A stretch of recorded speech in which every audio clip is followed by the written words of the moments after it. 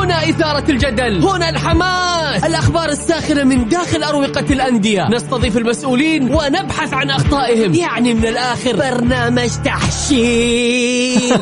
دقيقة تحشير ايه يا حبيبي؟ ما يحتاج كل هذا الأكشن. الوضع مختلف تماما. بناخذكم في جولة خفيفة نناقش فيها مواضيع الرياضة ببساطة، أخبار رياضية، حصريات، معلومات فنية وتكتيكية، ولقاءات مع لاعبين ونقاد ومسؤولين. معانا في الجولة.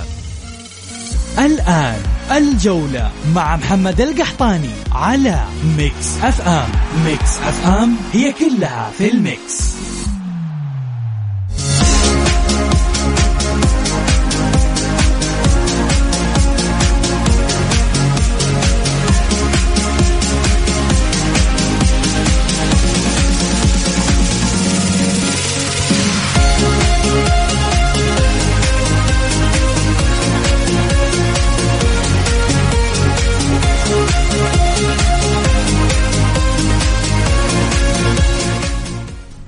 يا هلا وسهلا، مساكم الله بالخير وحياكم معنا في برنامجكم الجولة على ميكس اف ام. معي أنا محمد القحطان.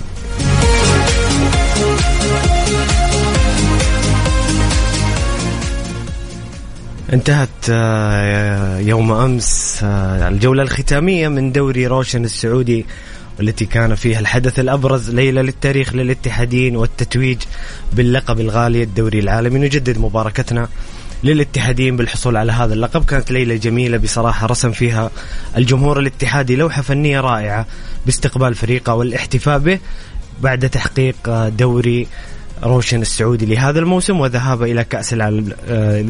إلى كأس العالم للأندية. ألف مبروك للاتحادين. ليلة جميلة بصراحة بحضور سمو وزير الرياضة الأمير عبد العزيز بن تركي الفيصل اللي توج الفريق الفائز باللقب، وكانت ليلة جميلة احتفالية من تنظيم من حضور الجماهير بصراحة على أعلى مستوى. نجدد مباركتنا للاتحادين. كذلك هارد لك لفريق العدالة اللي رافق رسميا الباطن إلى دوري يلو الدرجة الأولى، بإذن الله يعود أقوى العدالة. بصراحة كان خبر حزين سقوط العدالة اللي كان بصراحة كان له رونق خاص بتواجد جمهوره كان جميل، وكان أحد أفضل الجماهير حضورا في الدوري، ولكن هاردك العدالة وبإذن الله القادم أفضل. حمد الله هداف الدوري السعودي ب21 هدف، النجم الاتحاد أفضل دفاع، والنصر أفضل هجوم. هذه حصيلة النهائية للدوري. مبروك للاتحادين وهارد لك للجميع. أرحب بضيفي في الاستديو الإعلامي الجميل ماجد لامي. ماجد أهلا وسهلا، منورنا في الجولة. يا أهلا وسهلا يا محمد، وإن شاء الله نكمل الاحتفالية بنهاية الموسم ونقدم حلقة جميلة. الله يحييك أستاذ ماجد. كيف شفت أمس التتويج والليلة الختامية في دوري روشن السعودي وتتويج الاتحاد؟ بصراحة كانت ليلة جميلة بحضور 60,000 متفرج. أجمل ختام مو بس إنه فريق أخذ بطولة، أجمل ختام كان بوجود جماهير الاتحاد. أضافت موسم لمواسم جدة. كرنفال كان حاضر من عدة أيام، ليلة أسطورية. إصرار جميع العشاق من الجماهير الاتحادية للوصول للملعب، إنه هو مو مجرد مشاركة، مو مجرد فريق أخذ كاس، لا، أبغى أكون في الملعب. الساحات ممتلئة، الملعب ممتلئ، الساحات ممتلئة. نبغى نكون جزء من الحدث التاريخي. ولا يغرك حتى لو كان الغياب بعيد عن تحقيق بطولة الدوري هذا، لا، هذا مجرد شغف. ترى حيحضروا، لو يبغوا السنة الجاية لا يحققوها واللي بعدها يحققوها، لكن الشغف ما راح ينتهي. جماهير الاتحاد سوت كل شيء هذا الموسم. المدرب بقيادة نونو سانتو سوى كل شيء هذا الموسم، استفاد من كل شيء موجود عنده، حقق الدوري. أنا أشوف الدوري كان صعب جدا ومنافسة شرسة، واستحقها طبعا نادي الاتحاد. جميل جدا ماجد. أنتم مستمعين الكرام اللي تسمعونا الآن، شاركونا بآرائكم وتعليقاتكم. اللي حضروا أمس في الملعب وعاش الكرنفال الجميل، شاركونا بمشاعركم وانطباعاتكم اللي حصلت ليلة البارحة على الواتساب الخاص ميكس اف ام، وقولوا لي إيش رأيكم في صفقة الأسطورة كريم بنزيما. اليوم أخبار رسمية ومصادر رسمية، كريم بنزيما نشر بوست في الانستغرام عن طريق أحد أصدقائه بأن الليلة هي الليلة الأخيرة له في ريال مدريد، وسيعلن في مؤتمر صحفي رحيله إلى هذه لسه بس واضحة فين بيروح، لكن رحيل كريم بنزيما مؤكد. اليوم سيعلن في مؤتمر صحفي، غدا ستكون المباراة الأخيرة أو عفوا الجولة القادمة يوم السبت والأحد ستكون الجولة الأخيرة في الدوري الأسباني. لذلك كريم بنزيما قريب جدا من الحضور إلى الدوري السعودي. شاركونا بآرائكم حول هذه الصفقة الكبيرة على الواتساب الخاص مكس اف ام على الرقم 0548811700. الجولة مع محمد القحطاني على ميكس اف ام. ميكس اف ام هي كلها في الميكس.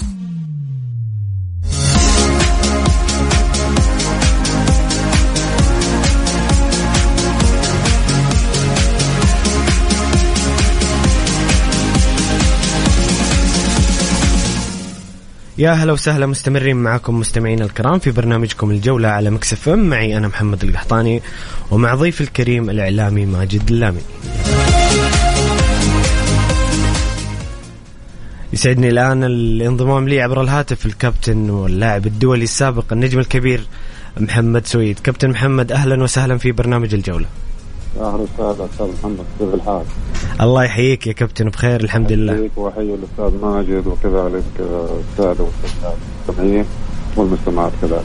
الله يحييك كابتن محمد. كابتن محمد، أول شيء نقول لك ألف مبروك تحقيق هذا المنجز العظيم للاتحاد، دوري بجدارة واستحقاق كبير والوصول إلى كأس العالم. كيف مشاعرك يا كابتن؟ وصف لنا شعورك وانطباعاتك. والله في الحقيقة أول شيء أحب أبارك لكل الاتحادين سواء داخل المملكة وخارج المملكة، وكذلك إدارة نادي الاتحاد، مجلس إدارة نادي الاتحاد، الإمارة الهاي، أيضا الأستاذ أحمد كاكي، الجهاز الفني، الجهاز الإداري، كذلك الجمهور العريض للاتحاد. حقيقة شاهدنا أفراحها في كل مكان في أرجاء المملكة أو خارج المملكة، ولا غرابة طبعا الاتحاد جمهور عريض في شتى بقاع الأرض ولا محبين. صحيح. وأيضا إحنا كلاعبين قدام شاركنا الاتحاد الفرحة، ولا أخفي عليك طبعا إنه بعد خسارة الدوري في موسم 2020 كان بالنسبة لنا إحباط، يعني كان يمكن سابق قوسين أو أدنى من الفوز بالدوري، ولكن كانت مشيئة الله إنه الاتحاد يعني ما يتوفق، وسبحان الله عوض الله سبحانه وتعالى بخير كثير ما كنا نتوقع. التعويض كان أجمل كابتن، الدوري العالمي كان أجمل تعويض. اي والله الشاعر يقول وتشاء انت من البشائر خطرة وشاء ربك ان يغيثك بالمطر. يا سلام. المطر هطل على نادي الاتحاد، والشتاء والافراح يعني كانت عارمة جدا، والفرحة زادت فرحتين، يعني حصول على بطولة السوبر وتحقيق الدوري في اصعب نسخة استثنائية وصلت الى العالمية مع ارقام قياسية طبعا. جميل يا كابتن. كابتن محمد، فضلا لا أمرا، إذا ممكن بس ترفع الصوت شوية عشان يكون واضح أكثر للمستمعين الكرام. حاضر. تسلم. كابتن، بسألك عن منظومة الاتحاد هذا الموسم. بصراحة شفنا منظومة إدارية فنية، جهاز فني على أعلى مستوى بقيادة العبقري نونو سانتو. ممكن بعض الاتحادين كانوا يطالبون، وبسبب أيضا من منع التسجيل كانوا يطالبون أنه يكون في زاد بشري أكثر أو التشكيلة أكبر، لكن نونو سانتو بالأدوات الموجودة حقق الإنجاز العظيم، تكامل وتناغم جميل بين الإدارة والجهاز الفني واللاعبين وكذلك الجمهور. اللاعب رقم 1 جمهور الاتحاد اللي كان حاضر في كل المباريات. ما في شك أنه طبعا الاتحاد جاز الاتحاد في هذا العام، ما كان عمل يعني فراغ، أتى يعني فراغ، كان عمل تراكم حقيقة لإدارات سابقة، وبالأخص إدارة الأستاذ أنمار الكاكي. يعني بس أعطيك مثل بسيط، الحارس الطبة إدارة أيضا هشام ناظر. نعم. رومارينيو اللي استقطب الأستاذ نواف المقيرن رئيس نادي الاتحاد السابق. صحيح. فكانت في عناصر موجودة، ولكن الفكر الإداري الموجود في نادي الاتحاد بقيادة الأستاذ عمار الحائلي والأستاذ أحمد كاكي حقيقة عملوا إضافة على العمل التراكمي. يعني الموسم الأول كان فيه تعثرات بسيطة، الموسم الثاني وصل الاتحاد إلى المركز الثالث. صحيح. العام كان الاتحاد قاب أوقسين أو أدنى من الحصول على الدوري وحصل على المركز الثاني. بهذا العام بالتحديد يعني الإدارة يعني كانت جريئة جدا وتعاقدت مع المدرب نونو سانتو اللي حقيقة عمل نقلة نوعية في الكرة السعودية وعمل إضافة لنادي الاتحاد يعني غير مسبوقة. يعني الاتحاد مثل ما أنت عارف غايب عن البطولة 14 عام تقريبا يا كابتن. 14 سنة نعم، هذا يعني سنوات طويلة. فكان كل هم اتحادي انه يحصل على الدوري باي حال من الاحوال. لكن انا شفت المدرب في اول مباراة تحضيرية، اول مباراة ودية، انه انتهج اسلوب 3 مدافعين. فحكمت انا عليه من هذه المباراة، قلت طالما المدرب بيلعب هذه الخطة فله 90% انه يحقق بطولة الدوري وبكل كل اريحية، لأن هذه الخطة خطة صعبة جدا. إذا كانت عندك أدوات تخدم هذا الأسلوب وهذه الطريقة فأنت 100% حتكسب الفرق الصغيرة وحتقدر تقارع الفرق الكبيرة. الاتحاد كان أمام الهلال من أجل أنه بطل هو في آخر 3 نسخ، وكان أمام النصر، وأيضا كان أمام الشباب. فالاتحاد صحيح. بدايته مع الخطة هذه اللي حقيقة المدرب استفاد من العناصر كاملة، لأنه عنده حجازي يعني، وأنا أحيي الإدارة لأن هذه الخطوة الأولى في يعني رفعت قائد بالفطرة حجازي ولاعب كبير. نعم بدون شك. الحجازي لما جاء في تشكيلة الاتحاد غير مفاهيم كثيرة، يعني خاصة أنه لاعب في الدوري الإنجليزي ولاعب دولي وعنده خبرة عريضة وهو لاعب يكشف الملعب. إضافة إلى تعاقد الإدارة مع أحمد رحيلي عمل إضافة ثانية في الدفاع. احنا كانت مشكلة الاتحاد في الدفاع، خسر الاتحاد الدوري العام الماضي بسبب الدفاع. فتنبهت الإدارة لهذه المشكلة وحلتها بأسرع وقت. تعاقد مع أحمد شرحيلي، أيضا عمر هوساوي كان رائع ومكمل للثلاثي. إضافة إلى الأظهرة اللي طوروا مستواهم كان مهند الشنقيطي وزكريا. في الفترة صحيح. الأخيرة شفنا مد الله العليان وأحمد بن مسعود. فأنت عملت يعني تستولي على 70% من الملعب، فقط 5 لاعبين المدافعين الثلاثة والأظهرة ومحور يكون يعمل الربط بين الهجوم وبين الدفاع، مثل ما كان طارق حامد يعمل هذا في الدوري، كان يعمل الربط هذا ولكن بشكل أقل شوية. لذلك يعني الاتحاد قدر أن يحكم سيطرته على الدوري في اللحظة اللي تصدر فيها، وكان منافس على طول الجولات. يعني تخيل أنه خسر فقط مباريتين. صحيح. خسر أمام الهلال وأمام التعاون. صحيح. والموسم كامل كابتن محمد خسر الاتحاد عفوا في الموسم كامل 3 مباريات فقط، وهذا رقم عظيم. نعم هو خسر أمام التعاون أمام الهلال. صحيح. الهلال في بطولة كأس الملك وفي الدوري. صحيح. اي نعم. يعني انه في الدوري. جميل يا كابتن. ايوه فلذلك المدرب حقيقة استفاد من كل العناصر الموجودة وطور أدائهم. انت مثل ما ذكرت ان الدكة كانت يعني كنا متخوفين احنا من دكة البدلاء وما في تعاقدات في هذا بسبب الإيقاف في الفترة الشتوية عفوا الفترة الصيفية، وكنا متخوفين من الدكة. يعني أنا بنفسي والله كنت خايف، لكن المدرب هذا عرف كيف يتعامل مع كل لاعب على حدة، طور أداء اللاعبين حتى كمارا حتى مد الله أحمد بن مسعود. هذا الجميل يا كابتن إنه نونو سانتو رغم بعض التخوفات إلا إنه من قوة المنظومة التكتيكية في الملعب كان يدخل أي عنصر بدال أي عنصر ويكون الفريق بنفس السوا. هذه ميزة كبيرة. أحكي عليك إنه الاتحاد كان ممتع في الأداء داخل الملعب. يعني في السابق أنا كنت أتفرج على الاتحاد كنت أحس بقلب، أحس إنه الكرة ما تطلع سليمة، أحس إنه في أخطاء كثيرة ترتكب داخل الملعب، البساط مقطوعة. ولكن مع المدرب نونو سانتو تشعر أنت تتفرج على فريق في توازن بين اليمين وبين اليسار، في عمق وعمود فقري جبار. عندك صحيح. قروهي، عندك حجازي، عندك طارق حامد أو برونو، عندك روما وحمد الله. يعني تخيل هذا عندك العمود الفقري، هذا فريق كامل. صحيح. كله فريق أجنبي، يعني كله لاعبين أجانب، فأنت تنتظر بس تدعيم من اللاعبين المحليين. ومثل ما شفنا الاتحاد كان يعني فارق عن كل الفرق، يعني كان مستواه أكثر من رائع، والأداء يشعرك أنك أنت تستمتع. حتى الجمهور لما يجي، احنا كرياضيين والله يستمتع في مباراة الاتحاد اللي افتقدنا هذه المتعة من زمان. يعني في الفترة السابقة كانوا في مدربين يجون ولكن ما عرفوا كيف يتعاملوا مع الأدوات الموجودة عندهم.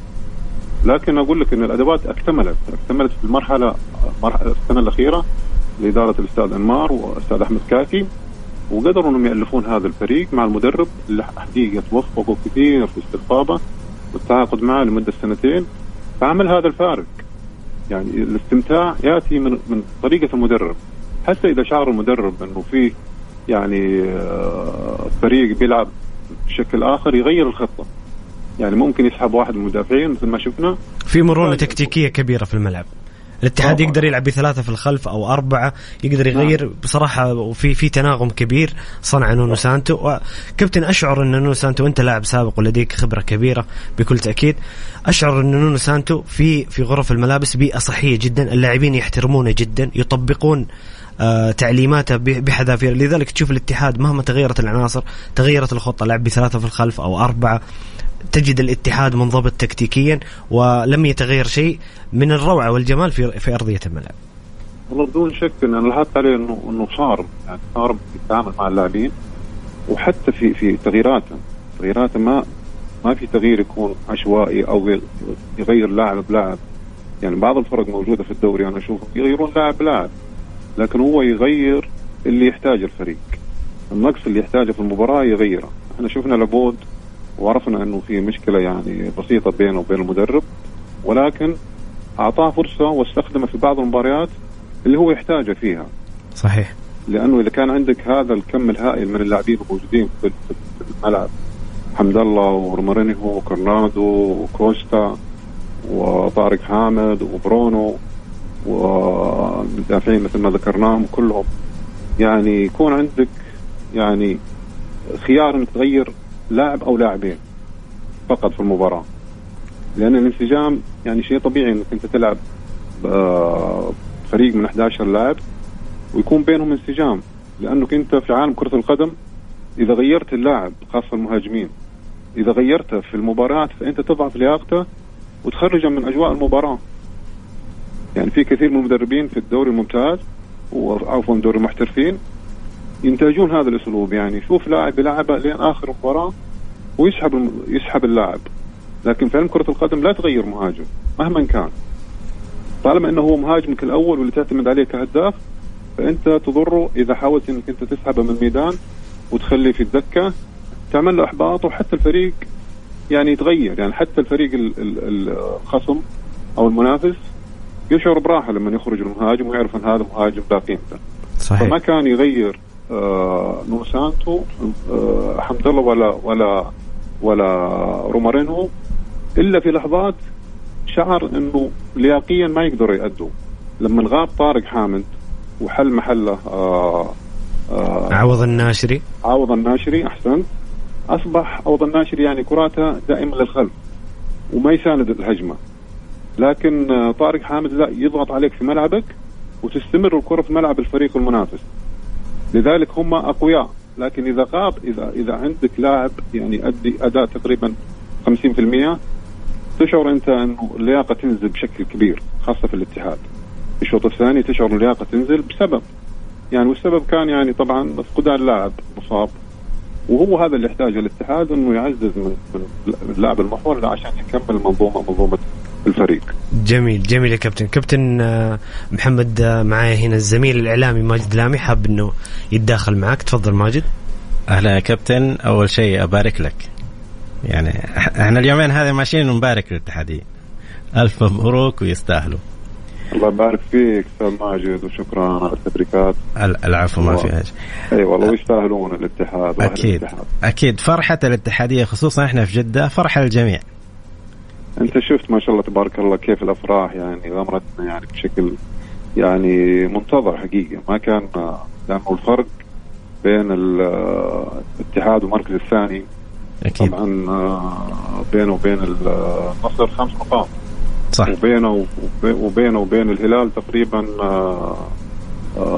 13 نقطة كابتن. ايوه 13 أو 15. 13. الاتحاد 72 والهلال 59. ايوه. وكذلك بينه وبين الشباب 14 نقطة. صحيح. هذه فروقات كبيرة يعني، لأنه تعرف أن الاتحاد في السنة هذه يعني حقق كل اللي يبغاه، حطم كل الأرقام القياسية. كانت أجمل عودة ممكنة للاتحاد بصراحة. عادة عظيمة للاتحاد هذا الموسم، خاصة إذا تأملنا في اللاعبين الموجودين زي حمد الله السنة هذه. يعني أنا تابعت له تصريح وذكر في بداية الموسم قال أنا السنة هذه أبغى أتفرغ ألعب كرة، وبالفعل وهذا ما حدث. نعم، الأرقام اللي عملها كانت جبارة جدا. يعني تخيل فاز بأفضل لاعب في السوبر، وفاز بهداف السوبر، وفاز مع نادي الاتحاد بطولة السوبر. هذه البداية. النهاية الفوز بالدوري والفوز بهداف الدوري. تخيل كل الألقاب الفردية فاز فيها لاعب واحد من الاتحاد.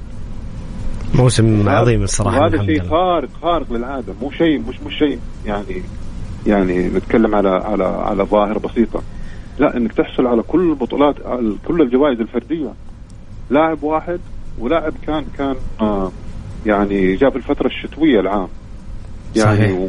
وسجل 15 هدف في نافس على الهداف اللي فاز فيها قالوا السنة هذه. تخيل هداف الدوري، وبهذا القوة وبهذا الجراءة وهذا الإصرار وهذا الإمكانات، وهذا اللاعب حقيقة اللي يحتاجه نادي الاتحاد. لأنه إذا عندك لاعب مثل حمد الله ورومارينو ويلعبون بهذا التناغم الكبير، فأنت بترتاح كجمهور وكمتابع وكمدرب يستفيد منهم في اللحظات. شوف البارح كيف هو استفاد خطأ بسيط، وهذا اللي يعجبني في حمد الله، أنه كل كرة يشترك فيها، يحاول يتابعها، مو من اللاعبين اللي يمل من كرة وكرتين، لا، كل كرة عندها لا قيمة. صح. حمد الله من اللعيبة الغيورين، يعني تلاقيه في منطقة الجزاء زي اللي يقول إنه هذا شغلي، هذا مكاني، هذا منطقتي، إذا ما راح أسجل حيكون لي كلمة في الهجمة هذه أو في الجول هذا. وشفنا له مساهمات تهديفية هذا الموسم بصناعة الأهداف أيضا. بالفعل. وكابتن محمد وجودك كمهاجم والحالة الذهنية اللي يعيشها حمد الله، ومن بعد ما جاء حمد الله في الشتوية شفنا تطور مستوى الاتحاد على الناحية الهجومية، وحصل على هداف الدوري ورجع بالدوري ورجع بالكاس. لكن اليوم نسمع أخبار كذا يعني عالمية زيادة على اللزوم. ماجد سرقت سؤالي القادم.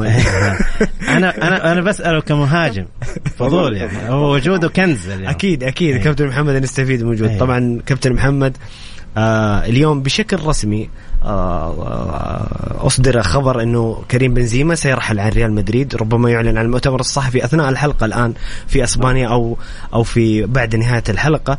أخبار كثير من المصادر تؤكد أنه كريم بنزيما أسطورة ريال مدريد سيكون لاعب الاتحاد القادم. رأيك في هذه الصفقة، انطباعاتك عنها، وكذلك أنه كيف بيكون كريم بنزيما وحمد الله، كيف ممكن يكون توظيفهم في الملعب في الموسم القادم؟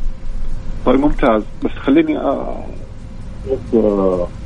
حساسيات مهمة بالنسبة للمهاجمين، بما أني أنا كنت لاعب نادي الاتحاد وهداف في الدوري، وأعرف تاريخ هذا الاتحاد بالنسبة للمهاجمين. الاتحاد طبعا 3 مهاجمين أجانب طبعا غير السعوديين، يعني في محمد سويد وفي حمد إدريس، فقط السعوديين اللي حصلوا على لقب هداف الدوري. صحيح. ولهم طابع خاص في لعب كرة القدم، يعني حمد الله أسلوب وأنا في أسلوب، ولكن ال3 لاعبين اللي جو نادي الاتحاد وعملوا بصمة كبيرة يعني ما تتكرر. ونوعية اللاعبين مثل ما أشرح لكم الآن، اللي هو العنفوان اللي عندهم. يعني خلينا نتكلم على أول واحد اللي هو أحمد بهجة لما جاء الاتحاد ترى حقق 3 بطولات في موسم واحد. صحيح. وحقق الهداف بفارق يمكن 25 هدف، وعنده أسلوب في اللعب وعنده عنفوان يعني داخل الملعب، عنده إصرار مثل تشاهد حمد الله. ولكن أحمد بهجة عنده الطول وعنده السرعة وعنده كذلك الانطلاقات السريعة. وكانوا المدرب ديمتري يلعب بنفس الخطة اللي يلعب فيها. لذلك أنا سمعت المدرب يقول أنا عمر الهلال ما فاز علي في كل مباراة اللي واجهها، مدرب ديمتري. جاء بعد أحمد بهجة سيرجيو. صحيح. سيرجيو نفس الكاركتر، مشاغب عنيد، يسجل هدف 2 3 في المباراة وبرضه يعني لا يتعب، سريع، يعني عنده صراع خارق في لعب كرة القدم. وأنا شفته على الطبيعة حقيقة، يعني لاعب وقوة، عنده ثقة في نفسه عالية.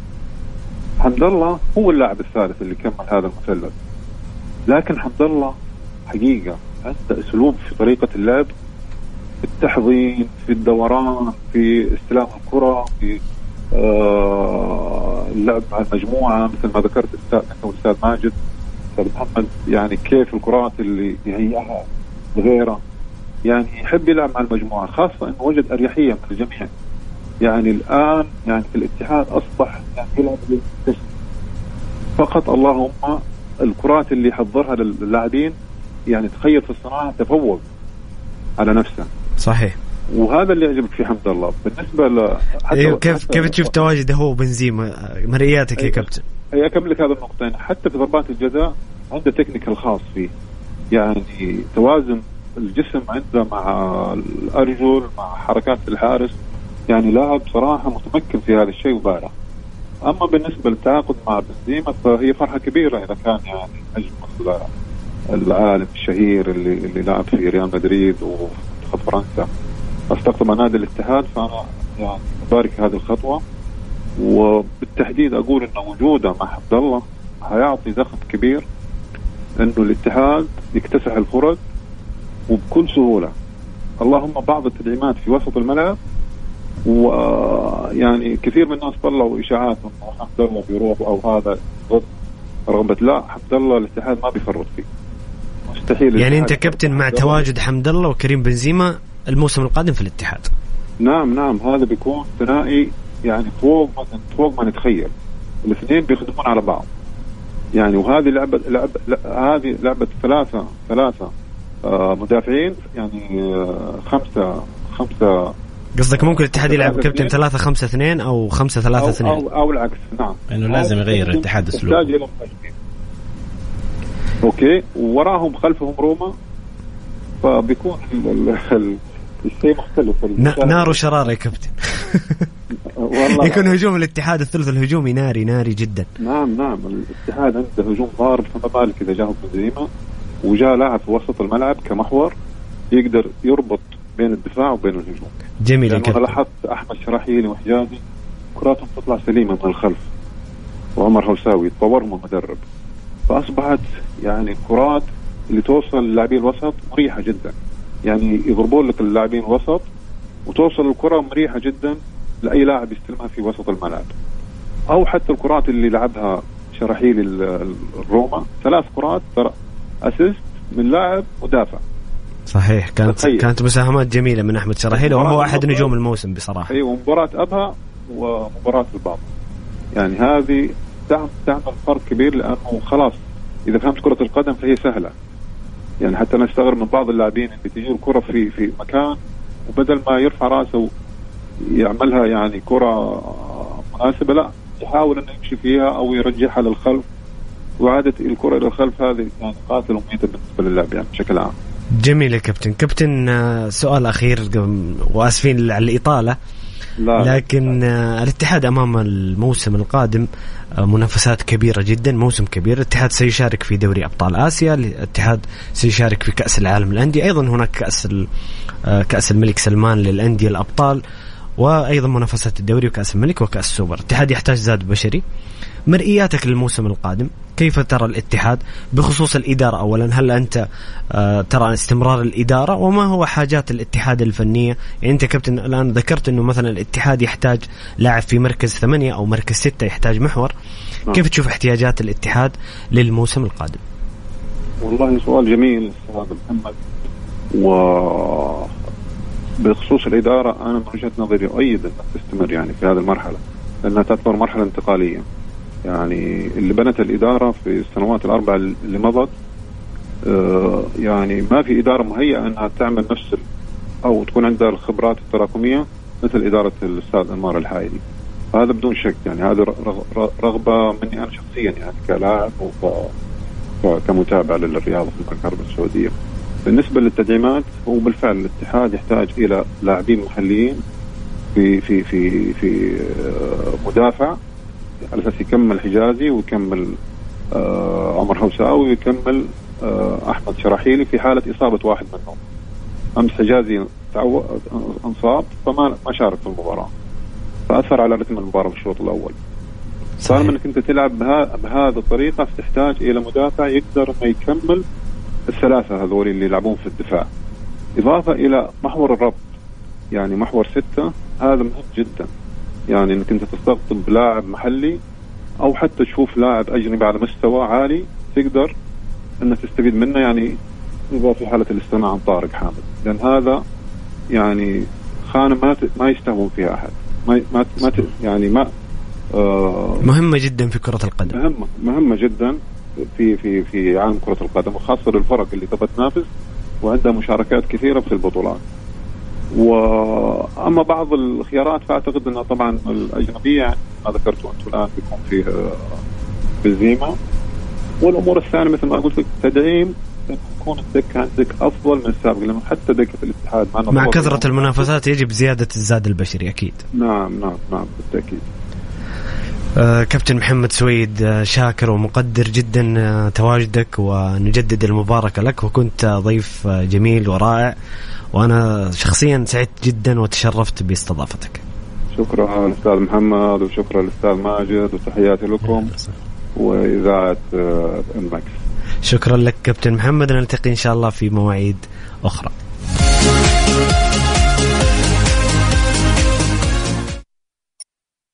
الجولة مع محمد القحطاني على ميكس اف ام. ميكس اف ام هي كلها في الميكس.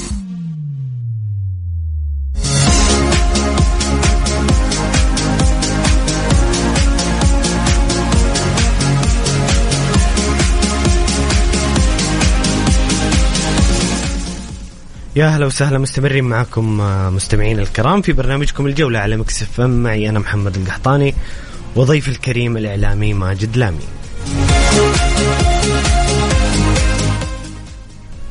هنا أبو مبارك من جدة يقول الملعب جدا روعة والاحتفالات أكثر من رائعة، بس الأجواء كتمة. الله يعيننا على الخير، خلاص بدأ الحر في جدة.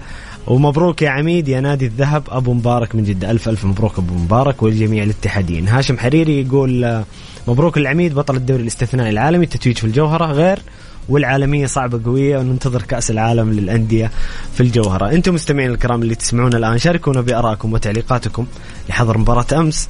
الحبايبنا الاتحادية شاركونا عن انطباعاتكم في هذه المباراة. ومستمعين الكرام قولوا لنا إيش رأيكم في صفقة الأسطورة كريم بنزيما اللي اقترب بشكل كبير من القدوم إلى الدوري السعودي. شاركونا على الواتساب بالخاص ميكس اف ام على الرقم 0548811700. ماجد، كيف شفت منظومة الاتحاد هذا الموسم إداريا وفنيا ولاعبين بقيادة نونو سانتو اللي حققوا بطولتين وكانوا الفريق الأفضل، أعتقد باتفاق الأغلبية أنهم أفضل فريق في الموسم؟ الاتحاد بصراحة النتيجة اللي وصل لها نادي الاتحاد ما كنا شايفينها بداية الموسم. يعني الأفضل ما أذكر أبدأ بإدارة أنمار حايري والهدوء اللي هم فيه، ما دخلوا في صدامات، عمل رائع، عزلوا الفريق عن كل ضغوط.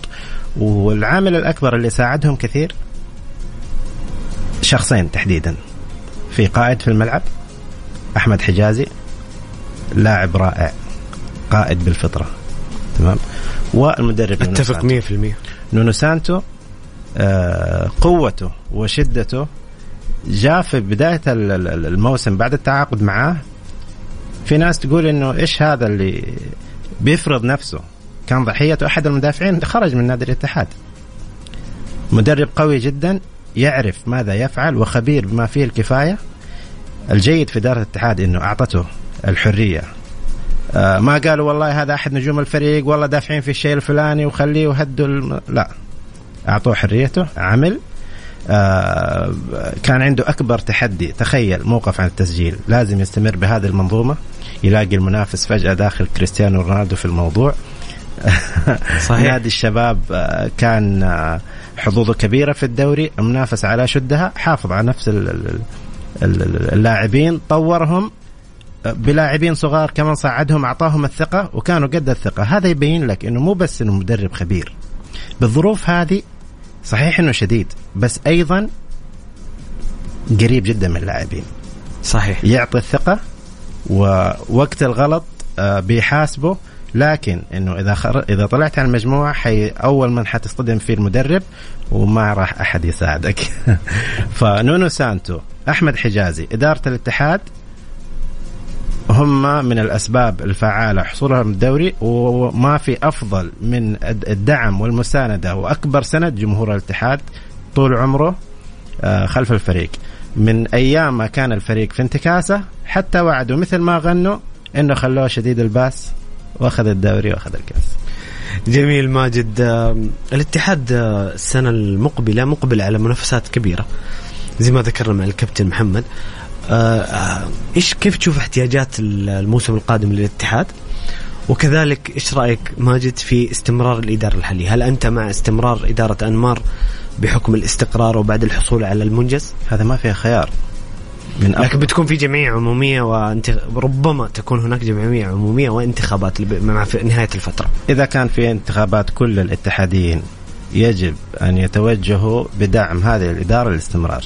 مدام إنه رئيس النادي عنده الرغبة، مجرد الترشح، أنا ما أتوقع إنه في حيكون مرشح مقابله.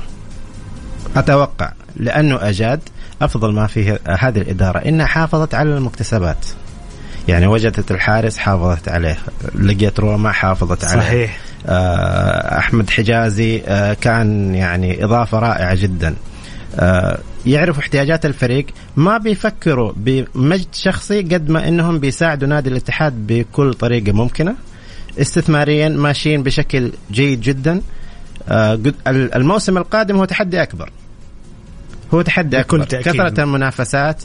تقريبا في الدوري حيكون هو أصعب نقطة تقريبا، لأنه تعرف تكرار المدربين، خلاص وضح أسلوب المدرب، فهمت علي؟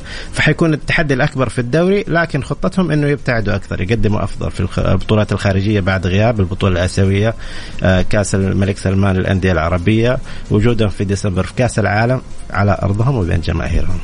لازم يكون هذا شيء ينحط في الحسبان.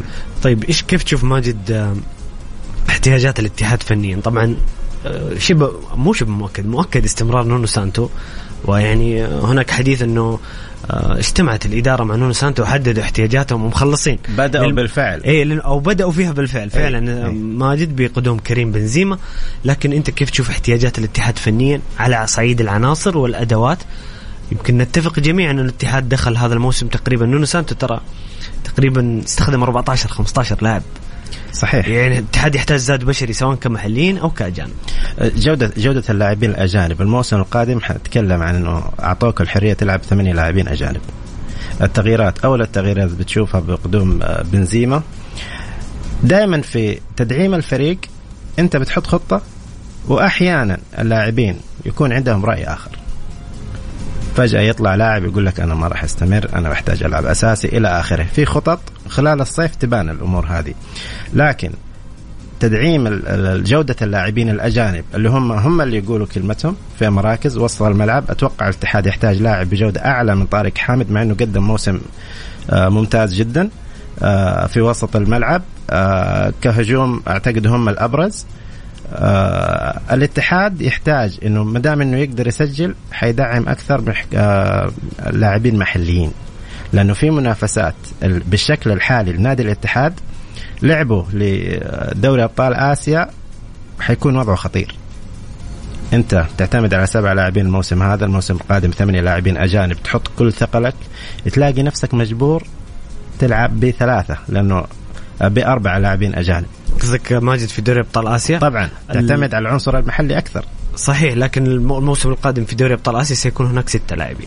6 لاعبين، لاعب اسيوي و5 اجانب. يعني الاتحاد والنصر والهلال والفيحاء يجب أن يتعاقدوا مع لاعبين آسيويين في الموسم القادم. الغير موجود الآن في تشكيلة نادي الاتحاد. أكيد الاتحاد يحتاج لاعب آسيوي. أيوة، أتوقع نادي الاتحاد للمكتسبات الموجودة عنده، لو عند القرار ما حكون حريص جدا على جلب لاعب آسيوي من أجل البطولة. أتوقع إنه اللي موجودين حاليا قادرين على تجاوز على الأقل دوري المجموعات بأريحية، دوري 16 بأريحية، تمام.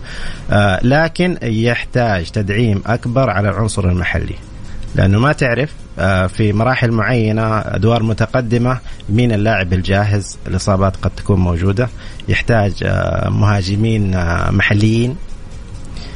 هذا الوضع الاتحاد. اختيار أعتقد أنه في دعم. أستأذنك ماجد نطلع فاصل بس الأذان المغرب ونرجع نكمل معكم في ساعتنا الثانية الحديث عن الجولة الختامية من دوري روشن السعودي مع ضيوف الكرام الإعلامي ماجد اللامي، وأيضا سينضم لنا المدرب والمحلل سامي المحمادي. شاركونا بآرائكم وتعليقاتكم على الواتساب الخاص ميكس اف ام على الرقم 054-88-11700.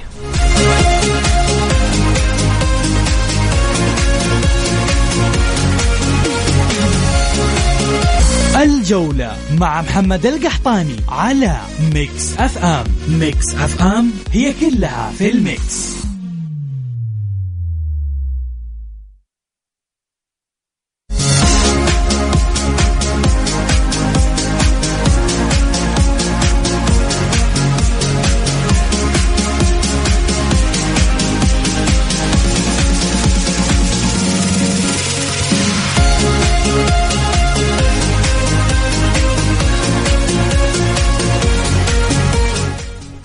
يا هلا وسهلا، مستمرين معكم مستمعين الكرام في ساعتنا الثانية من برنامجكم الجولة على ميكس اف ام.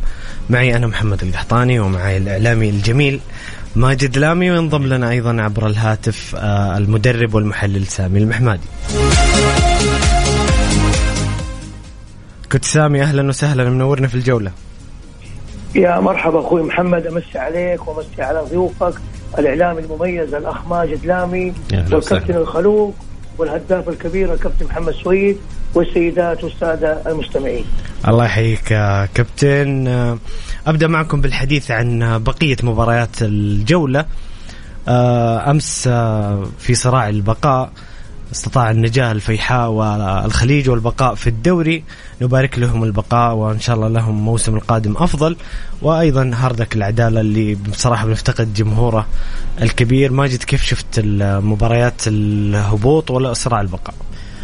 والله كانت معاناة في المتابعة أمس. تخيل الأربع فرق المتقدمة فاتحين الشاشة أربعة بيلعبوا وقاعدين ونروح على روم وشبيلة ونرجع. التطبيقات كان يوم مجهد ذهنيا صراحة، لكن كان صراع مثير. أتوقع الأندية في أسفل الترتيب يعني حتى الموسم القادم حتعاني شوية بسبب الفروقات أكثر شيء مو فنية. أندية الشرقية عندهم اختيارات مثيرة للاهتمام في اللاعبين، استقطاباتهم تشوف لاعبين متميزين. يعني احنا نتكلم خصوصا الفتح صراحة. الفتح، الخليج يعني بيقدموا أداء فني عالي جدا، لكن بتخذلهم انه في فروقات مادية بين الفرق هذه. فالوتيرة سنة بعد سنة بنشوف الدوري بيزاد قوة وبيكون أصعب. يعني دائما الفرق هذه انه ابغى بس أقدم نفسي بشكل جيد جدا يعني وأطلع من المنطقة هذه الساخنة، التهديد على الهبوط. أتمنى أيضا أن شفنا فريق الاتفاق أنه وصل لهذه المرحلة، أتمنى أنه يتجاوزها، لأنه دائما وأبدا أندية المنطقة الشرقية مميزة جدا، لكن المادة واضح أنه بتأثر وبشكل كبير. جميل. كابتن سامي، كيف شفت الجولة أمس بشكل عام والتتويج، تتويج الاتحاد؟ أعطيك الفرصة الحديث عن التتويج أيضا، ثم سنتحدث بشكل أكبر عن مباريات البقاء أمس. طبعا أول حاجة إحنا نبارك الاتحاد إنه أنهى هذا الدوري في الجولة 29 وأعلن نفسه بطل في دوري روشن. أعتقد التتويج يعني أجمل ما فيه هو الجمهور الكبير اللي حضر في هذه المباراة. صحيح. حقيقة يعني أول مرة أتفاجأ بأنه ما في مقعد فاضي غير الناس اللي برا يعني. والتتويج الأجمل هو لما فازوا في ملعب المجمعة والملعب اللي فيه حي الصفا امتلأ بالجماهير. هذا يدل على انه هذا النادي يعني معشوق الجميع حتى من خارج محبين نادي الاتحاد. فعلا امس شفنا ردة فعل حتى خارج المملكة العربية السعودية بصراحة، جمهور الاتحاد في كل مكان، في تونس، في ايطاليا، في اكثر من دولة حقيقة كان في احتفالات كبيرة. في مصر ما ننسى الاحتفال الكبير اللي صار. اعتقد حقيقة الفريق هذا يعني ثبات المستوى، حضور المدرب سانتو الرائع، تواجدهم روما، كورنادو، الحارس وروهي، يعني حجازي. صدقني أجمل ما شاهدناه في فريق الاتحاد هو اللاعب الاحتياط نفس اللاعب اللي داخل الملعب، القلوب واحدة، محبين لبعض. هذا يدل على أنه في قيادة جميلة من رئيس النادي، من النائب أحمد كعكي. أيضا المدرب يمتلك خبرة كبيرة. طبعا التتويج أول شيء نشكر وزير الرياضة اسمه الأمير عبد بن تركي في تواجده في هذا التكريم، وأضاف حقيقة ميزة كبيرة من خلال تواجده وتتويج البطل فريق الاتحاد. أيضا زي ما تفضل أخوي الإعلامي ماجد لامي إنه تابعت 4 شاشات، إحنا كابتن ماجد تابعنا يمكن 8 شاشات فكنا يعني نشاهد الصراع بين الفرق سواء في الترتيب أو في الهابطين أو في من هي كانت تقريبا 4 مباريات، الاتحاد والطائي كنا نشوف الأجواء الجميلة والكرنفال والاحتفال، وكنا نشوف مباراة الفيحاء والوحدة والخليج أبها، وكذلك العدالة والاتفاق الديربي الشرقاوي. كانت بصراحة كلها مباريات مثيرة وما تقدر تخلي مباراة وتتفرج مباراة. شوف كلامك صحيح. شوف أنا أتكلم كلمة يمكن ذكرها أخوي ماجد، الخليج، الوحدة، أبها، الفيحاء، الراي، مو كل مرة تسلم الجرة. يا سلام صحيح، يحتاجون عمل كبير الموسم القادم. نعم يعني الفيحاء الآن اللي نتكلم مركز ال11 33 نقطة، كان 30 نقطة. لو فاز العدالة خسر الفيحاء هو الآن هابط مع الباطن. فأعتقد إنه الآن فرصة كبيرة الأندية اللي من الخليج لين توصل نادي الاتحاد، إنه العدالة والباطن يوجد فيها لاعبين مميزين.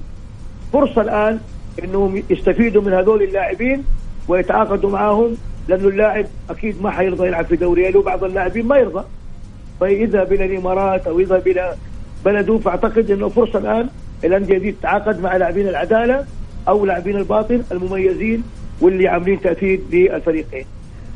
جميل. ماجد أمس شفنا الشباب والهلال قدموا عروض جميلة رغم أن كانت مباراتهم تحصيل حاصل. الشباب هارون كان أمس يعني هارون كان بالموعد، الفريق كان بالموعد بصراحة، قدم مباراة جميلة، سجل سوبر هاتريك. كذلك الهلال شفنا فيه بصراحة نجوم جدد قدموا نفسهم بشكل كبير، مصعب الجوير ومحمد القحطاني، يعني كانت لهم بصمة أخيرة جميلة في المباريات الأخيرة. كيف شفت مستوى الشباب وعودة هارون اللي والله وأنا قاعد أشوف مباراة ماجد بصراحة قاعد أقول هذا اللاعب يستحق فرصة أخرى. طبعا أول شيء في ثاني مباراة الهلال أنا معجب جدا بمحمد القحطاني، يعني ثقته بالنفس، يعني عنده حلول مهارية تعوض بعض الجوانب البدنية الموجودة عنده الجرأة، عنده اللاعب عنده شغف انه يلعب ويقدم شيء، وحصل انه سجل امس. كان المباراة اللي قبلها كان قريب للتسجيل، فأتنبأ له ان شاء الله انه يحافظ. بيئة الهلال تقدر تحافظ على اللاعبين الأصغر سنا وحيكون له شأن. الفريقين اللي قدموه في هذه المباراة مع غياب الحافز احترموا أنديتهم، احترموا جماهيرهم، قدموا مباراة صحيح كبيرة جدا. الشباب في آخر 4 مباريات ما حصلت في تاريخه 4 خسائر متتالية، عودة كبيرة. ما كانت مباراة سهلة، النتيجة كبيرة بس ما كانت سهلة يعني. بس إنه رجع اعتذر الكابتن إيفر بانيجا، رجع أرونك اعتذر من الجماهير عن ما حصل مباراة الاتحاد مرة أخرى. نعم يستحق الفرصة. أنت تتكلم عن 30 جولة، شارك فقط في 17 مباراة وساهم في 14 هدف. رقم كبير جدا. يحتاج بس اللاعب ينتظر المدرب، ما راح يكمل، ينتظر المدرب الجديد ايش الطريقة وايش الخطة اللي راح يلعب فيها. بس اللاعب يحتاج اكثر يلعب مع المجموعة وينسجم معاهم، اتوقع ممكن يوصل رقم تاريخي. أعتقد تلخيص الموسم في لقطة ضربة الجزاء أمام الاتحاد فيها قسوة كبيرة وظلم كبير لهارون.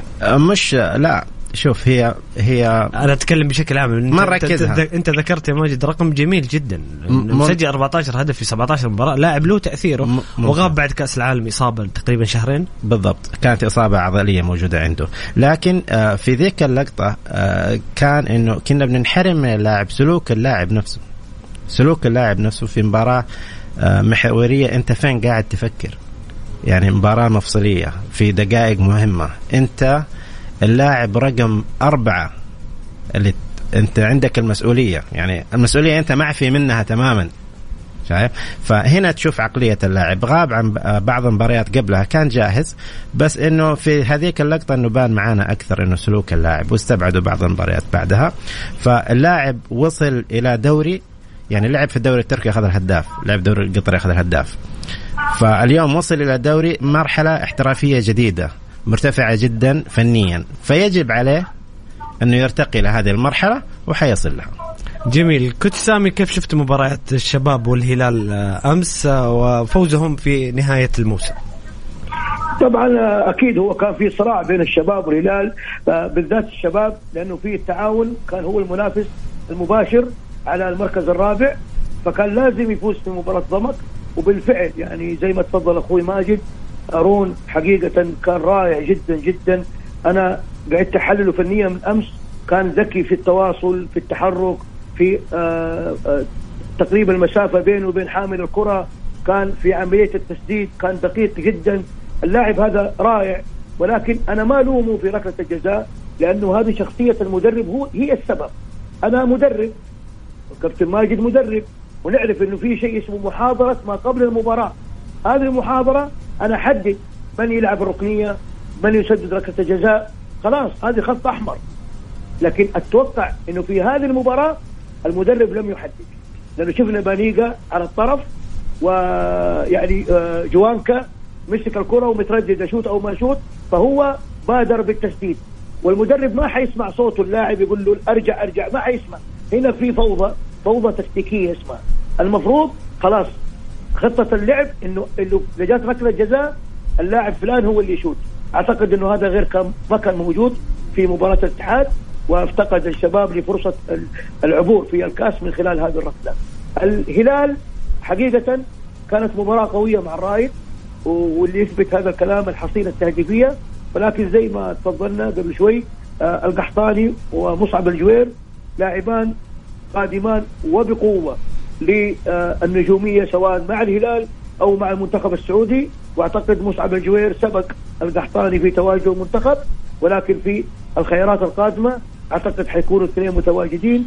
لاعب رائع، لاعب مهاري، أنا كنت أتابعه من الفئات السنية، لاعب يمتلك دقة، تسديد، استلام، مهارة مراوغة، لاعب يكفي إنه لاعب أشتف، هذه تكفي بأنه لاعب موهوب. جميل. النصر أمس ينهي موسمه بفوز ثنائية لتاليسكا وهدف لمحمد مران. النصر لغز كبير صراحة كان هذا الموسم في تذبذب أداءه في المباريات. مباراة يقدم النصر نفسه بشكل جميل ماجد، يفوز بثلاثية برباعية. النصر يعني رغم السوء الفني أو بعد إقالة غارسيا وفقدان اللقب، إلا أنه هو أكثر نادي سجل أهداف في الموسم. غريب النصر كان هذا الموسم بصراحة. والله الوضع النصراوي اللي موجود عليه، الحالة اللي موجود عليها نادي النصر ما هو أول موسم. يعني أنت تتكلم عن أنت تملك أدوات قوية جدا، لاعبين خامة رائعة،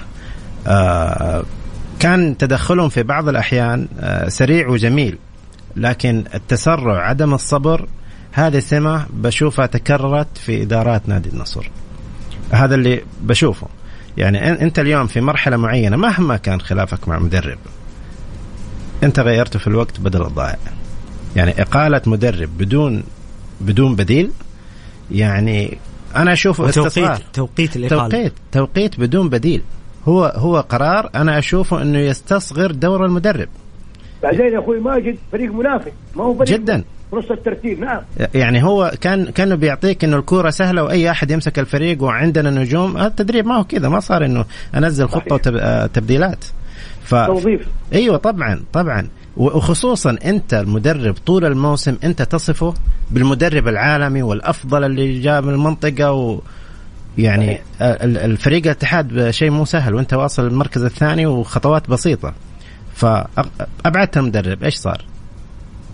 ما تقدمت اي خطوة اضافية، بالعكس استضاعت الهوية الفنية اكثر، رغم انه ممكن احنا نقول غارسيا كان غير مقنع نوعا ما في بعض المباريات في المباريات الكبيرة، ولكن لا يعني هذا إقالة غارسيا في هذا التوقيت.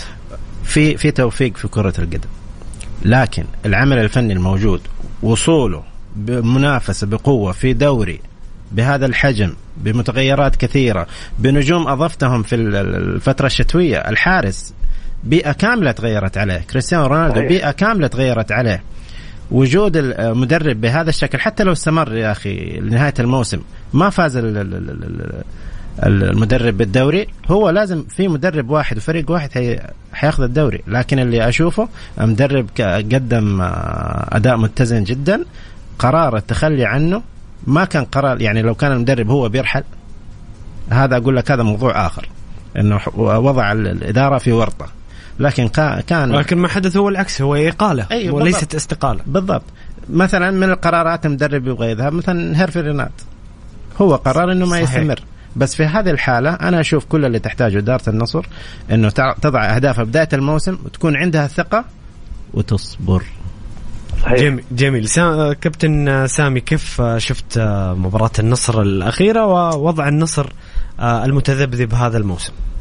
شوف، ما في شك زي ما تكلم أخوي ماجد، النصر من الفرق القوية، يمتلك أدوات عالية المستوى، يمكن أدوات اللي عنده تتفوق على أدوات نادي الاتحاد، ولكن الفرق ما بينه وبين نادي الاتحاد إنه النصر استغنى عن مدربه. الأمر الثاني عدم توظيف هؤلاء النجوم بشكل جيد داخل الملعب. صحيح. دائما ايوه، يعني مشكله، دائما يلعب باكثر من طريقه، وبعدين النصر يعني استحواذ يعتبر الاعلى على مستوى فرق الدوري، ولكن بدون فائده، بدون فعاليه. وبعدين الكرات الثابته الاستفاده منها صفر جدا، باستثناء هدف رونالدو في أبها. الامر الثالث والمهم هو دائما لما انا اغير مدرب واجيب مدرب حتى لو كان جديد وعالمي، أعطيني 3 جولات حخسر فيها، لأنه للساعة ما تعرف على اللاعبين ولا عرف مستويات الفرق اللي أمامه. هنا أنا خسرت 9 نقاط هذه تفقدني الدوري. فزي ما تفضل أخوي ماجد، لازم أنا استمر على المدرب غارسيا حتى لو نتائج غير جيدة. أيضا في مشكلة كبيرة في نادي النصر هي قلبي الدفاع، هذه دائما مشكلة كبيرة، وحارس المرمى المثلث المقلوب هذا في تواصل مفقود دائما. وعندنا مشكلة في الأظهرة اليمين واليسار، هذه الأظهرة أدوارها الأساسية دفاعية، ولكن في المباريات للأسف تقوم بأدوار هجومية وتترك المساحة الخالية اللي يستفيد منها كل فريق يضرب نادي النصر. لو لعب بطريقة نادي الاتحاد 3-5-2 ولعب بالأطراف أظهرة وهمية، هنا أضمن أن النصر صعب تسجل فيه هدف. ولكن هذه مشكلة النصر، واتوقع انه شاهدنا بالامس كيف انتصر على الفتح، والفتح فريق قوي وما هو فريق سهل، واتوقع انه نتيجة 3 نتيجة كبيرة هي يعني اجمل ختام لجمهوره، واكيد فارق ال5 نقاط عن بطل الدوري الاتحاد حيعوضوا في العام القادم، وممكن يشاهد النصر بطل للدوري. طيب جميل. بالحديث عن الهلال والشباب والنصر، في رابط يجمع 3 أندية جميعهم الآن سيبحثون عن مدرب قادم جديد. مورينو سيرحل عن الشباب، النصر أكيد سيجلب مدرب كبير، والهلال أيضا أعلن عن رحيل دياز وابن إيميليانو عن الجهاز الفني. أعتقد أنه هذه ال3 الأندية، وأنا بسألكم عن هذا الموضوع، يجب أن تكون استراتيجية بعيدة المدى وتحضيرات مبكرة للموسم القادم، خصوصا أنهم سيخوضون المنافسات وأمامهم الاتحاد هو الفريق الوحيد اللي لديه مدرب ومستمر ومستقر فنيا. أنت تتكلم نادي النصر، هل يعني معلومة جديدة أنه بيحتاج مدرب؟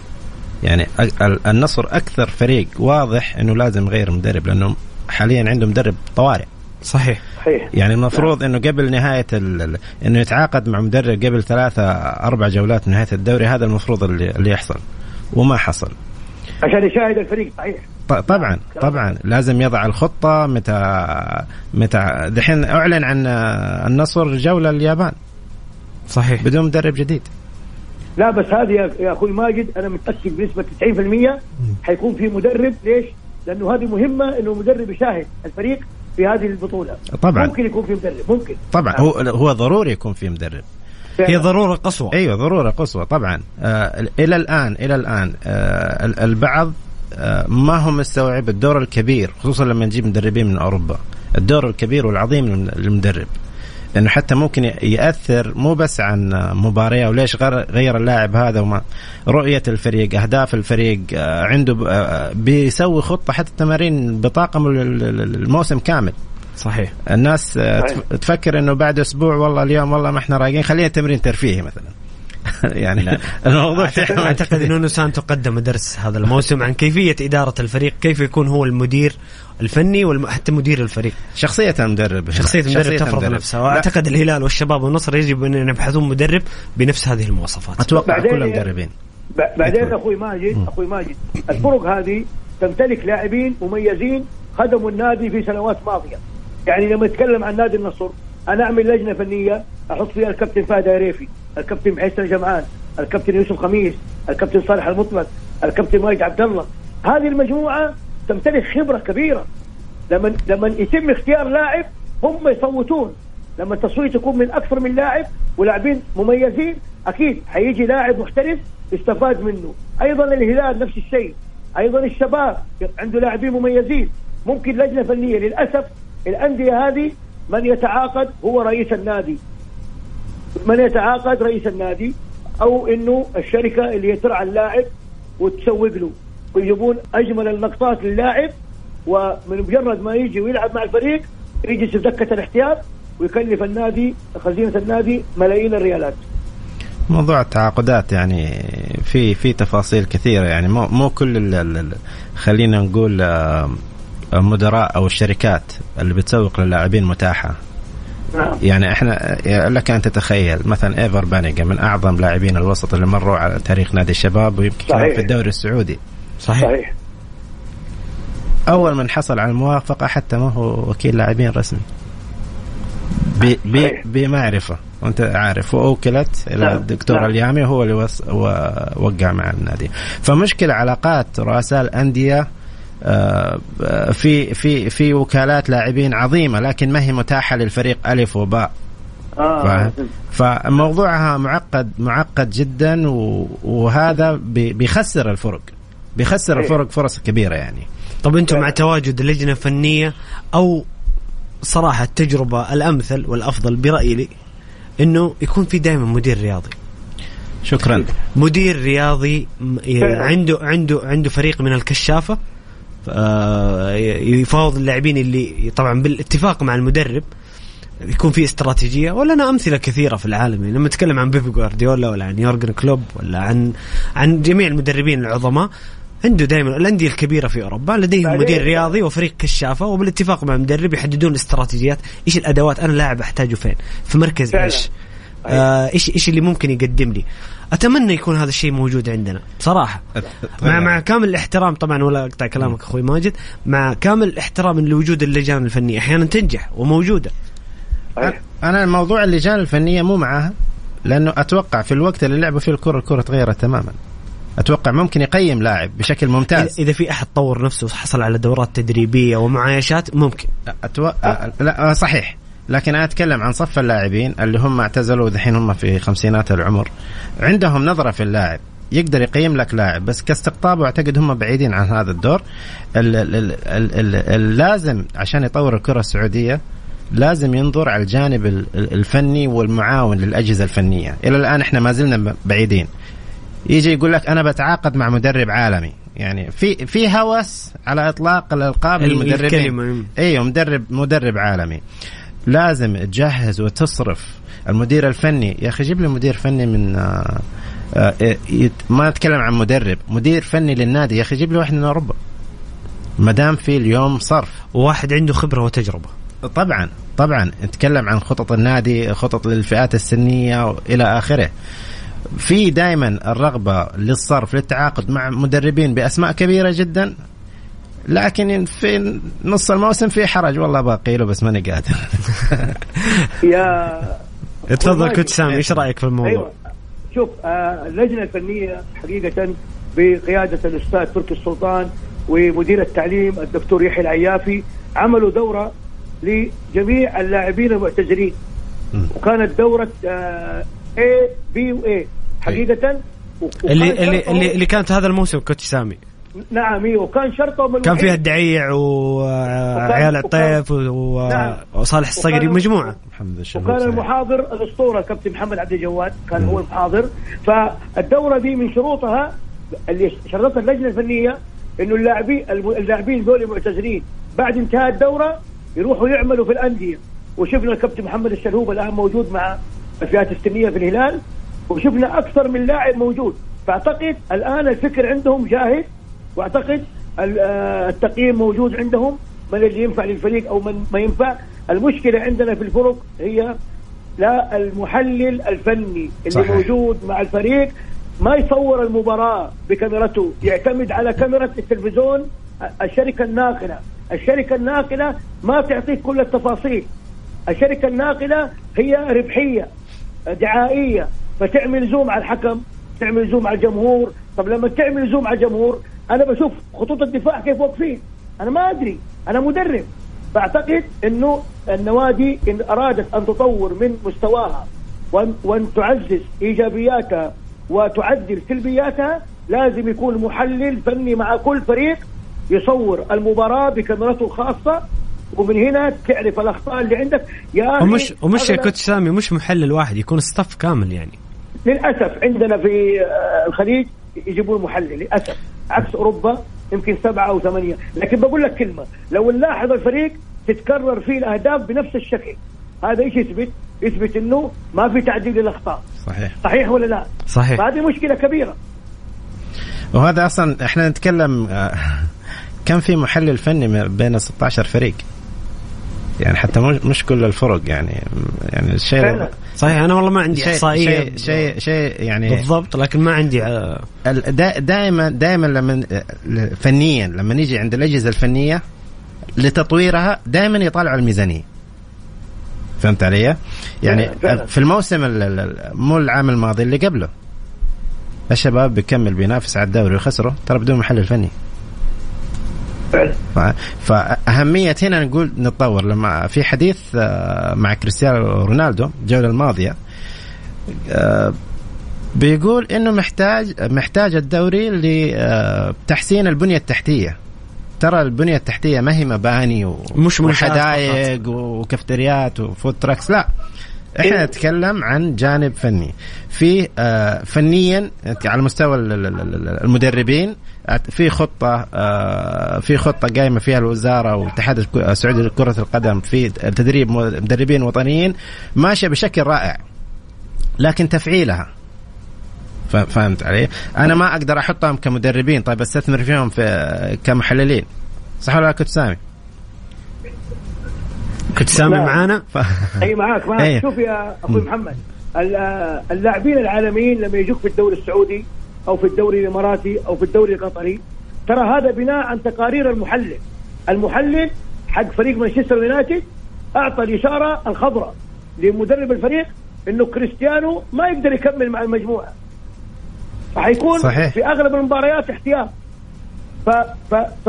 فهو لما ينتقل للخليج مثلا أكيد هو يلعب بخبرته، يلعب بمهارته. صحيح.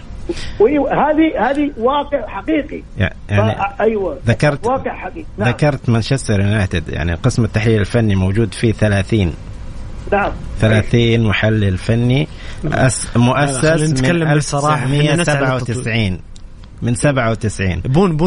بون شاسع ونتمنى انه احنا نقلص هذه الفجوه، وهذه احد الامور المهمه، الوضع استراتيجيات للعمل، طريقه اللعب المناسبه بعيده المدى، بناء عليها الصفقات، الفئات السنيه، اشياء مهمه جدا نتمنى ان شاء الله تطويرها في كرتنا. وحنا بصراحه شايفين مؤشرات بإذن الله لتطور كرتنا بشكل عام، وليس على صعيد الدوري فقط، على صعيد المنتخبات، الفئات السنية، شايفين تطور بإذن الله كبير. في أسئلة هنا عند من مستمعين الكرام، خلينا نسألكم أخوي ماجد وأخوي سامي.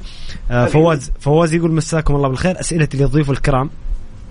في سؤال يمكن إجابته يبغى لها تحضير، لكن يقول ما هي التشكيلة المثالية لهذا الموسم برأيكم؟ خلينا نبدأ معك ماجد. التشكيلة مثالية. تشكيلة مثالية كذا أعطيني. نبدأ بالبطل. قروهي طبعا. 3 متفقين قروهي، نتفق جميعا. والاحتياطي له قروهي. أحمد حجازي، تكلم عن أحمد شراحيلي، رباعي دفاع الاتحاد. خلاص رباعي دفاع الاتحاد. خلي الكتشافي جايك خلي ماجد يقول تشكيلته. في منافسين. الوسط في أمور كثيرة ممكن نخوض فيها. على الهجوم ما نقدر نستغني عن. لا شوف يا أخوي ماجد، إحنا الآن إجابة للزميل اللي سأل نخلي الطريقة 4-2-3-1. أوكي. حلو. واخترنا غروهي 1 والأربعة دفاع الاتحاد ما فيها كلام طبعا. تمام. ليش ما فيها كلام؟ يمكن عندنا آراء أخرى كتسام. لا عندنا الظهير. أنا بنشب لكم الظهير نجيب اتحادي سابق يلا سعود عبد الحميد عشان نرضي الكل. أنا يعني أنا مثلا ظهير أيسر بحط متعب الحربي بالنسبة لي. أنا مثلا أنا بحط إسلام هو ساوي.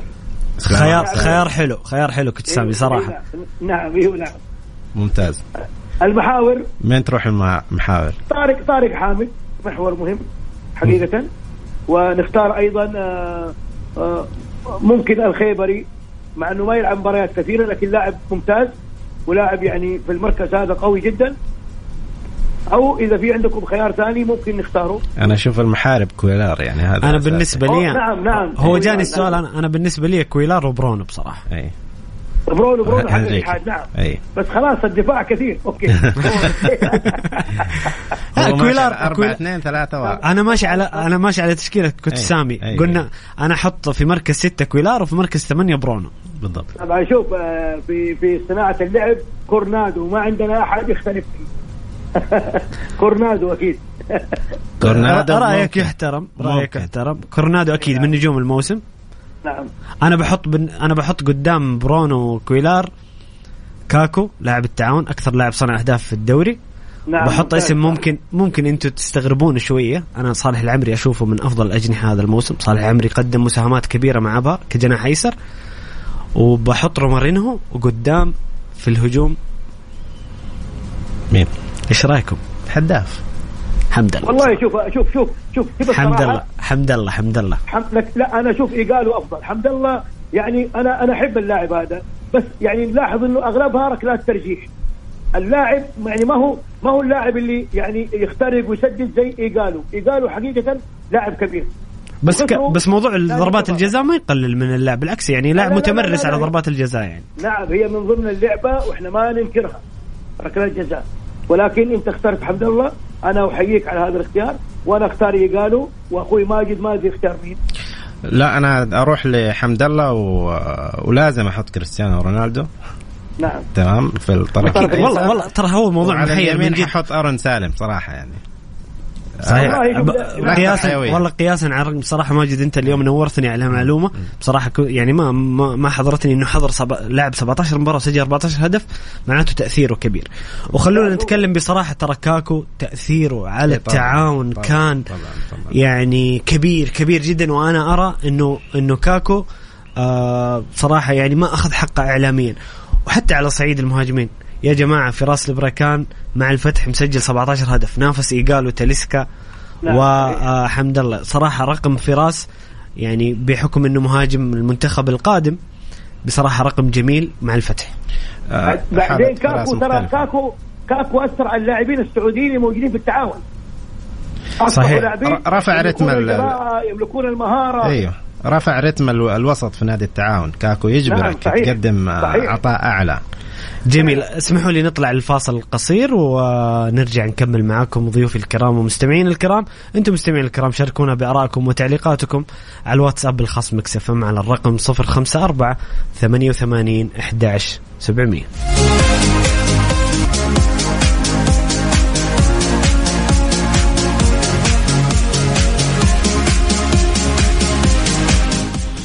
يا هلا وسهلا، مستمرين معكم مستمعين الكرام في برنامجكم الجولة على ميكس اف ام. معي أنا محمد القحطاني ومع ضيوفي الكرام الإعلامي ماجد لامي والكوتش والمحلل سامي المحمادي.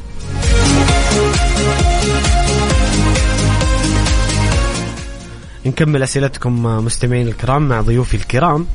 هنا مستمع كريم يسأل يقول آخر الأخبار حول قدوم لاعبين ومدربين عالميين بنزيما ميسي مودريتش زاها وغيره.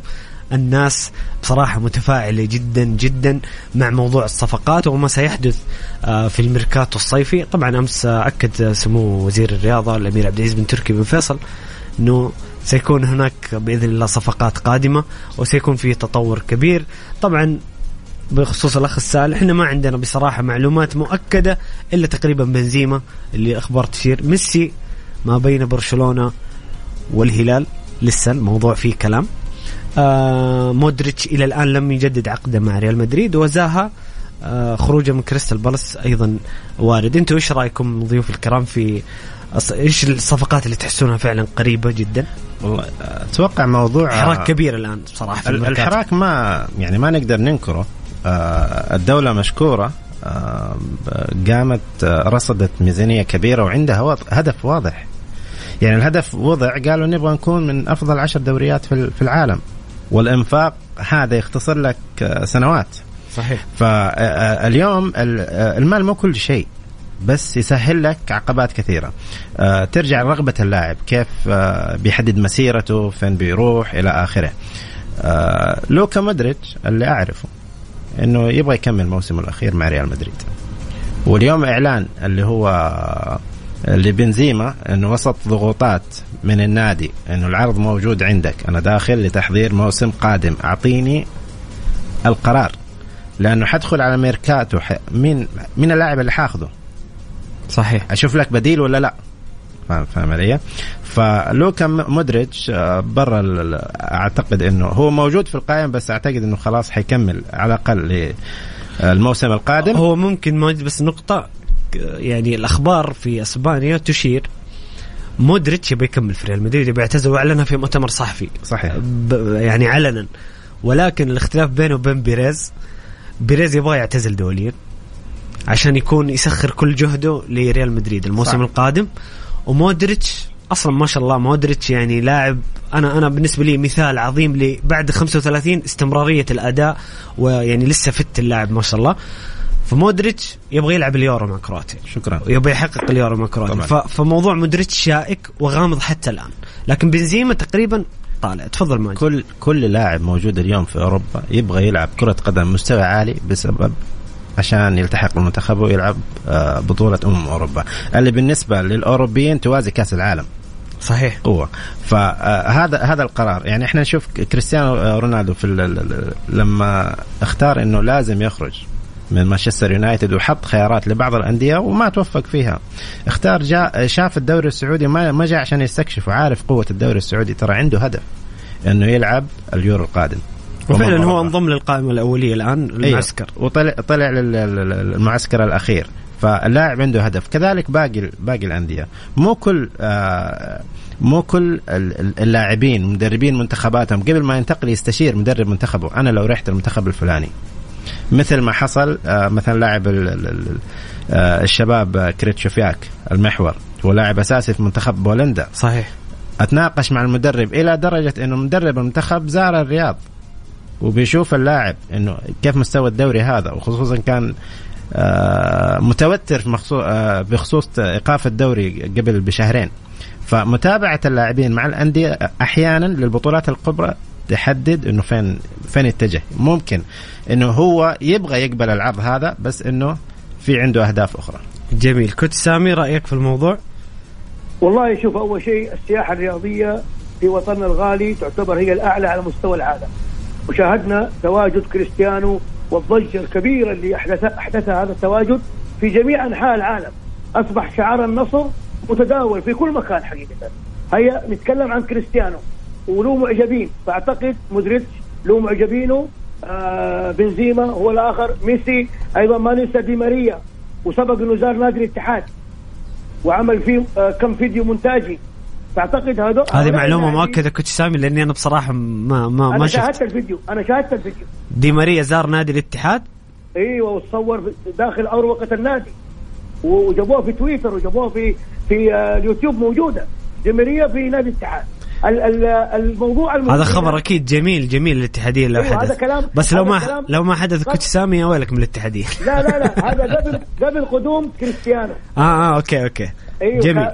جاء جدا وعمل هذه المنتجات. طيب نشوف بالنسبه لي مودريتش وهذول اللاعبين زي ما تفضل اخوي ماجد، في اوروبا ما في مجامله اطلاقا. اللاعب اذا جلس دكه الاحتياط لن يتم اختياره في المنتخب مهما قدم ومهما عمل. واقرب مثل اللاعب الفنان روبرتو باجيو مع ايطاليا، كان في فريق بريشيا وكان هو كل شيء يعمله وبرضه المدرب ما اخذه لانه الفريق ضعيف.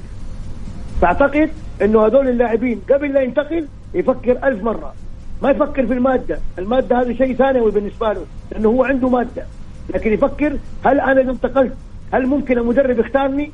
هل ممكن اتعود على الاجواء؟ هل ممكن انا اقدم مستوى اعلى من المستوى اللي كنت اقدمه في فريقي؟ فاعتقد انه هذه الامور اكيد تدور في حسبانهم. لكن اليوم السوشيال ميديا كلها تتكلم عن بنزيما وتواجد مع هذا الاتحاد. اعتقد انه ممكن الصفقه حسمت ويستاهل، هي الاقرب للحسم، يعني هي تقريبا شبه محسومه. الصفقه الوحيده باقي الصفقات ما زال يعني الاخبار السقف مرتفع جدا، ولكن الجميل السقف مرتفع حتى على صعيد المدربين. طرحت اسماء، يعني اليوم صار يتداول اسم نيمار مثلا، ففي ملف كامل يعني. انا ترى حتى عجبني موضوع المدرب. انا حتى كمان يعني جميل حضور لاعب، جميل حضور نيمار، مودريتش، بنزيما، شيء رائع جدا. لكن لما يجونك مدربين عالمين ترى له أبعاد كبيرة جدا جدا. الأسماء يعني زي الأسماء اللي طرحت، في أسماء كثيرة طرحت، لويس إنريكي، سباليتي، رغم أنه مو جاي، بس أنا أتكلم كأسماء. سقف الطموح ماركو سيلفا مدرب فولهام، حديث عن الأهلي، هو كوسينساو مدرب بورتو. أقرب مثل لكلام أخوي محمد نونو سانتو. هو نونو سانتو مدرب كبير وعظيم وجاء خلاص، بس أنا أتكلم أنا أتمنى أكثر من نونو سانتو في جميع الأندية، حتى التعاون نبغى نشوف أندية لديها مدربين كبار يصنعون منظومة، ترى والله يؤثر إيجابا على كل تفاصيل النادي. طيب عشان عندنا أسئلة كثيرة نأخذ السؤال. تفضل كنت سامي، يقول إذا عندك تعليق أخير. أيوة، في مشكلة كبيرة إنه أحيانا ينادون بالاسم واحتياج الفريق ما يحتاجه، يعني أو لا يناسب. نعم، نتكلم عن الاتحاد، عنده روما، عنده حمد الله، قاعدين يقدمون مستويات كبيرة. الاتحاد يحتاج لاعب مو في المركز هذا، ممكن يحتاجه مركز ثاني. حتى النصر يحتاج راموس كدفاع، انه راموس عنده الادوار الهجومية قوية جدا في الكرات الثابتة، يسجل أهداف براسه. يحتاج قائد في الدفاع حقيقي. نعم، يحتاج قائد فعلا، ويحتاج مودريتش كصانع لعب فقط، عشان كريستيانو يتمول بكور أكثر واقعية وأكثر فائدة وحاسمة يسجل منها. جميل. طيب هنا مستمعنا الكريم أيضا فواز يسأل، يقول رأيكم بالدوري الرديف، ضيوفنا الكرام، رأيكم بالدوري الرديف، وهل سيسبب عبء إضافي على المسابقات؟ لا، لأنه منفصل. هذا الجواب المختصر. النسخة الأولى ما نقدر نحكم عليها لأنه كانت بسبب تصويت الأندية، و8 أندية بس اللي شاركت. الموسم القادم مجبرة كل الأندية حتشارك. دوري الرديف أنت ممكن ترسم عليه خطة لمستقبل الفريق، لأنه أنت تتكلم عن تنافس. اللاعب الدولي اللي ما أخذ فرصته في مباراة ممكن يشارك في الدوري الرديف في الجولة 2. فئات سنية، لاعبين ممكن تصعدهم الفريق الأول يشاركوا في الدوري الرديف. الموسم الأول دوري الرديف وصل في المنتصف حالة من الملل، يعني إلين تتابع مباراة تقول مين هذول اللاعبين الموجودين. يعني تقدر تطور كفاءات فنية كمدربين، مساعدين مدربين تعيد استكشافهم في الفئات السنية على أساس تنقلهم من فئة عمرية إلى فئة عمرية أعلى. هذه فرصة نادرة. يا سلام عليك يا ماجد، فعلا نقطة جميلة. ففي مكاسب كبيرة من دوري المحترفين، لكن الأكبر الأندية الموجودة اللي عندها اكتفاء من كل شيء، اكتفاء مالي، اكتفاء في النجوم، ما عندهم وقت. يقول لك أنا إذا أعطيتني الخيار أنا ماني مسؤول عن تطوير اللعبة، فاهم؟ أنا عندي مبارياتي، أنا عندي ضغط على اللاعبين، عندي تعدد بطولات، مع إنه عندهم بنك لاعبين حيخدموا ويرفع رتم الدوري. عشان كده فرضوه على الأندية كلها في الموسم الجاي. طبعا، ويلاته كان فرضوه الموسم اللي انتهى هذا. طيب بسألكم حاجة، هو له إيجابيات كثيرة، لكن خلونا نجيب رأي موجود، رأي معارض. في ناس يقول لك الدوري الرديف بيخلي الأندية تضطر تحافظ على لاعبين محليين أكثر، فتزيد قائمة الفريق وممكن تدفن بعض المواهب. يعني أنت لما تجبرني على قائمة قليلة 23 لاعب أو 24، أنا إذا عندي لاعب أنا ممكن أطلع إعارة يروح نادي في الوسط، يروح نادي في يعني يستفيد. لكن الحين مثلا خلينا نجيب أندية الخمسة الكبار، الشباب، الأهلي، الاتحاد، النصر، الهلال، يقول لك أنا ما أبغى أطلع لعيبتي، لا أنا عندي دوري رديف. طيب أنا أعطيك مثال بس، هذا رأي موجود مش رأي. أيوة أنا اليوم عندي هذا الموسم عندي مفروض علي من 8 لاعبين محترفين يلعبوا 7، والقى في الدكة مثلا عندي لاعب 2 3 دوليين محليين ما شاركوا في المباراة. صح، هذا في الأندية الكبيرة موجودة وهم مستعدين لهذا الشيء.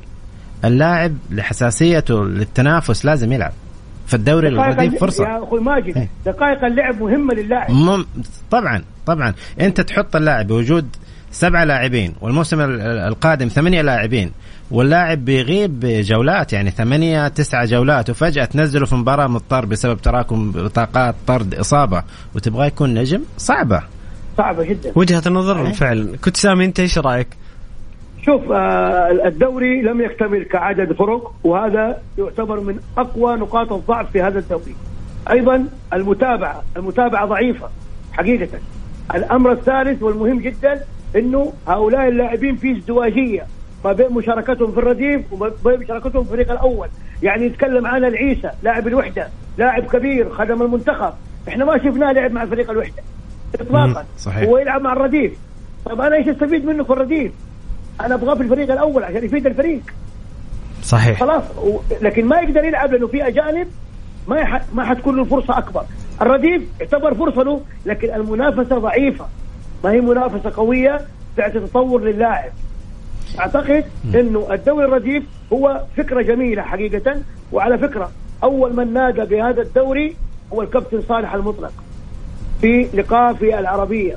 الكلام هذا قديم، قال أنا أؤيد وأتمنى إنه يكون هناك في دوري رديف.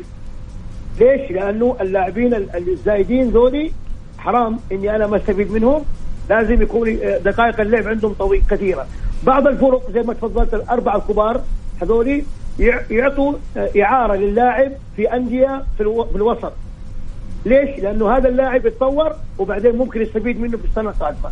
أعتقد جميل. السنة القادمة حتكون الإثارة أكبر لهذا الدوري لأنه إجباري مشاركة جميع الفرق.